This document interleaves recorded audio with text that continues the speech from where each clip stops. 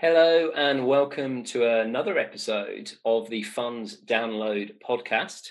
My name is Phil Graham, Head of Investment Funds and Regulatory at Harneys, and I'm very honoured today to be joined by my colleague Pia Bucci, who has been at Harneys for a considerable length of time. And I will offend every other member of Harneys now by saying I think is probably the hardest working person in our entire organisation. Always astounds me with her levels of dedication and commitment. So thank you for finding the small amount of time we have today to join me. Oh, Phil, that's such a nice introduction. And I like the considerable amount of time, meaning we're not going to discuss age at any point here. But I do thank you very much for the introduction and especially giving the previous individuals that have participated. So it's a real pleasure to be speaking to you today. My pleasure.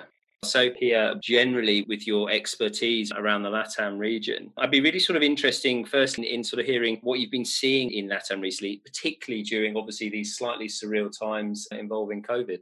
Where do I start? As you know, LATAM is not for the faint of hearts, right? So I would say, Phil, leaving aside, how COVID has impacted the world, our lives, health, jobs, and all that we've unfortunately been experiencing lately, I must really tell you that I really thought things were going to go the other way. We've actually been very pleasantly surprised by the amount of work that continues to come in from LATAM. It seems that because facing uncertainties is already so much part of who we are and our daily lives. So some managers have quickly reacted and immediately started looking at different options, expanding from their traditional strategies, looking to do things a little bit more on the edge, a little bit more opportunistic, taking advantage of an opportunity that has presented itself. So we've seen a good number of these in the past months. Yeah. So where we come in, actually where you, Phil, come in and where you and the team of lawyers in the BVI came in Luxembourg come in is by helping these managers. No, I fully agree. I mean, COVID has got so many angles to the conversation, but one of those unifying points when I speak to is sort of anywhere in the world and in any region is there are opportunities, and whilst there's obviously an enormous amount of negative side to all of this, there are some managers who have opportunities to jump into things, as you say, that might already be their traditional strategy, but actually explore potentially opening something new. And yeah, it's great to hear you're seeing the same. I mean, we look at COVID and the changes that that's brought. When you throw on top all of the regulatory changes that we've seen, certainly in Cayman and in the BVI, how have your client base kind of adapted to those as well? I think, as I said, Latin clients are very resilient. So it's understanding that for those of us who have, been in the financial sector, you actually have the opportunity to be able to work from anywhere. So it's just picking up, understanding that we all have responsibilities. We all have people who are responsible for. So it's just the resilience of LATAM has just taken over for all of us. And we understand, okay, this is the situation we have. This is what we face. And we need to pick up and go from there. That's really good to hear. And certainly with sort of the imposition of the new sort of private fund regimes that have come in from the EU and the regimes, obviously, as you know, in the BVI is already in effect, and obviously in Cayman it's coming into effect in August. And those have been, I would say ridiculously tight timelines anyway, if it hadn't been for the fact that we then had COVID kind of thrown on top of it as well, which is slowing down so much. I mean, how have you found people adapting in LATAM to the new private fund conversations?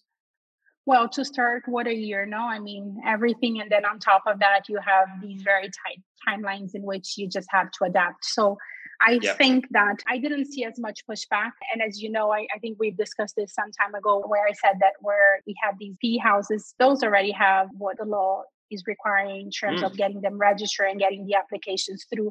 So those managers were already in good shape. The important message that we had to get to them was these are indeed final deadlines.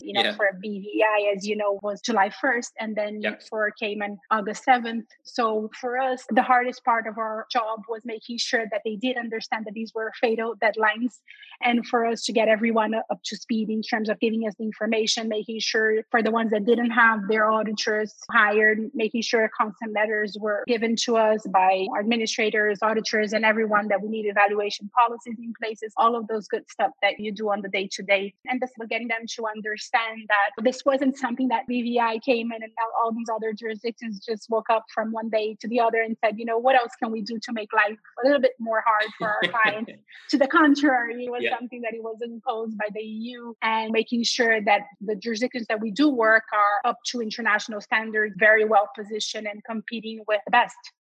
Absolutely. Yeah, I agree. And it's been a very interesting one because it hasn't come from the countries itself. It's come from this external source that you haven't had that normal sort of jurisdictional arbitrage. You haven't had that, well, this country's doing this and this country's doing that. Everyone's had to do it, and it's not just the countries that we obviously work in, it's some others as well. And I think that's been interesting, but so frustrating for clients who, year on year, it feels like there is some form of regulatory overlay imposed on what they traditionally do, and finding clients that can quickly get up to speed and adapt to them and put the changes in place, is part of your skill, frankly, and being able to adapt to those things. And I have to say, Peter, I'm always so impressed that we very colloquially describe it almost like one region, and it's one set of laws and one set, and then you begin to explain to me just how many different countries and everything else that you're trying to cater with. And I'm always so impressed by that because there are nuances to the different areas. We're literally talking about 28 plus countries. So it's just, let's put it all in one pot. It's incredibly impressive. So when you're looking at the current activity, would you say there's more on the sort of inbound or outbound investments in LATAM at the moment?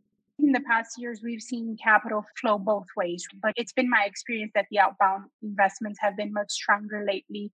And given that both BVI and Cayman are such robust and reliable jurisdiction, they actually harbor a relevant percentage of offshore fund for Latin managers. So I would definitely say that we're seeing more activity on the outbound. And in terms of the inbound flow, what we see is very much related to private equity opportunities. And again, I'm talking about, as you correctly said, we're talking about 28 plus countries. I think both BVI and Cayman, due to its tax neutrality, simplify that flow of capital into LATAM. As you know, most of these countries have historically needed to attract foreign investments into their public and private sectors, particularly where it relates to infrastructure. That's a big one for any LATAM country, education and health. We're actually working with some private equity funds for managers in Chile related to infrastructure. So that's one that keeps popping up every so often. We're also seeing some activity in this space in Peru and Colombia. Some corporate groups that are currently restructuring with the objective of receiving foreign investments once the crisis eases and opportunities in the local economies present themselves. It's not to say there isn't activity on the inbound, but these countries are always struggling with needing to show that they have secure economies, that they are passing the right reforms to attract foreign capitals. On the outbound, I think this is where things get really, really interesting, especially in some LATAM countries where you have a well-developed local investment funds market, and such as Brazil, for example. So in Brazil, and that's one close to my heart, as you know, the accent is here for that reason. So in Brazil, there is rather large amount of investment managers seek to achieve diversification by setting up offshore funds for which their local vehicles invest. Yeah. So this is where the majority of work comes from, and essentially takes form in one of three different ways. So the first one, the manager will set up his own offshore vehicle through which his local vehicle invests in. So he will have what we call a local feeder. The second one will be the manager will set up his own SPC platform. So his own SPC platform that could be a BVI or Cayman SPC platform through which his multiple local vehicles invest. This way, as you know, you keep the strategy separated and you avoid any risk of contamination. And the third one, which is actually one that we've been seeing more and more, if that manager is still testing international waters and doesn't want to bear the cost of having their own structure, they will use the SPC forum of a third party. So that third party could be a financial institution or an administrator or independent administrators to start with. So we used to see very little of these financial institutions and administrator offering these platforms. You had essentially very, very few options, and this has certainly changed.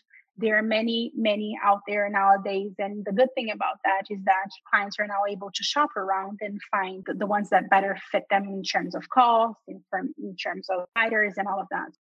No, I agree. And it ties in well with sort of our previous podcast, which was with obviously Vanessa in Luxembourg, where platforms are sort of, increasingly popular there as well. I mean, just touching on Luxembourg, which is obviously one of the newest and most exciting sort of offerings in our investment funds portfolio. How much do you see Luxembourg as a jurisdiction sort of interacting with the LATAM region?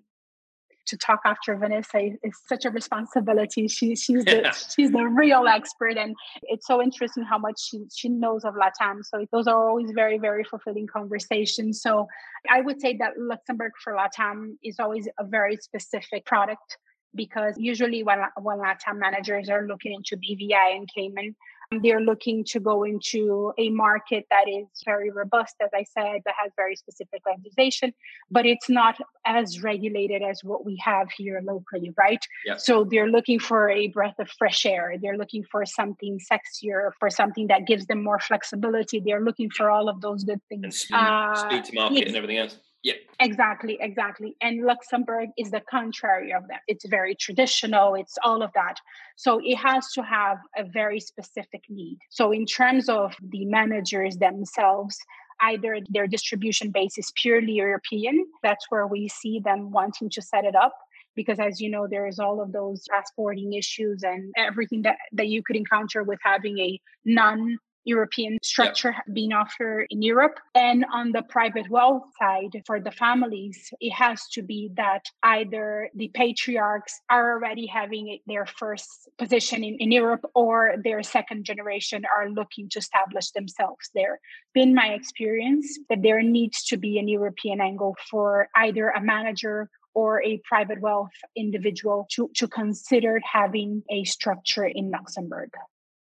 Yeah, that makes perfect sense and actually fits in very neatly with Vanessa's views from the last podcast. But it certainly is interesting to see that it is a topic of conversation in LATAM. And as you say, Vanessa, and you speak very regularly about opportunities there. So that's really good to hear. I know you have your fingers in many pies, and one of your other sort of key areas of expertise is in the sort of private wealth related work. What have you sort of been seeing on that side recently? So on the private wealth side, what we've been seeing right now is that family offices always had their mandate to make sure that clients have an international exposure. That meant they had their local allocation in LATAM, but they also had their allocation abroad. They want to diversify from currency risk, country risk, all of those things that we who live in countries where you have all sorts of instability already know and are very familiar with. However, while allocating abroad, these family offices always opted for investments with very high liquidity, because that's what we are used to. That's where we feel comfortable in. Mm-hmm. But it's not until recently that we started to see more appetite for private equity opportunities from families. And to that point, family offices started requesting us to actually set up what I call these aggregated vehicles, which in essence are vehicles like funds that pull investors with the sole purposes of meeting the high ticket prices that some of these PEs have, therefore allowing these families that wouldn't normally have the opportunity to invest in some of these assets to do so. And for some reason, the ones that we've worked with recently have been distressed credit related. So that's something that I started seeing very, very recently, because as I said, usually what we saw from family offices was everything very liquid, the usual, I wouldn't say plain vanilla, but not really going that far from the asset classes that we are used to in LATAM. So private equity wasn't one of them. In addition to that, we're also seeing SPC fund platforms being used for ultra high net worth families. And This is the same thing that I mentioned earlier. The banks and administrators are offering to independent managers, but here on the private wealth front, they're being offered to wealthy individuals as an alternative to the BVI and Cayman companies, as we call them, PICs. For these individuals to hold their wealth through. So this is something that we're seeing more and more offered by financial institutions, family offices looking to have their own platforms and having succession solutions attached to these platforms. So you're seeing all of these creative things come up in which the wealth continues to grow. It seems that families are demanding that providers continue to get creative. So we continue to see some interesting things out there. Yeah, definitely. I mean, that's all really interesting, and that's a perfect way to end. Thank you very much indeed for your time, Pia, and enjoy the rest of your day. No, my pleasure. Thank you so much again for the invitation, and I hope it's been helpful, and I'm available for anyone who wants to chat.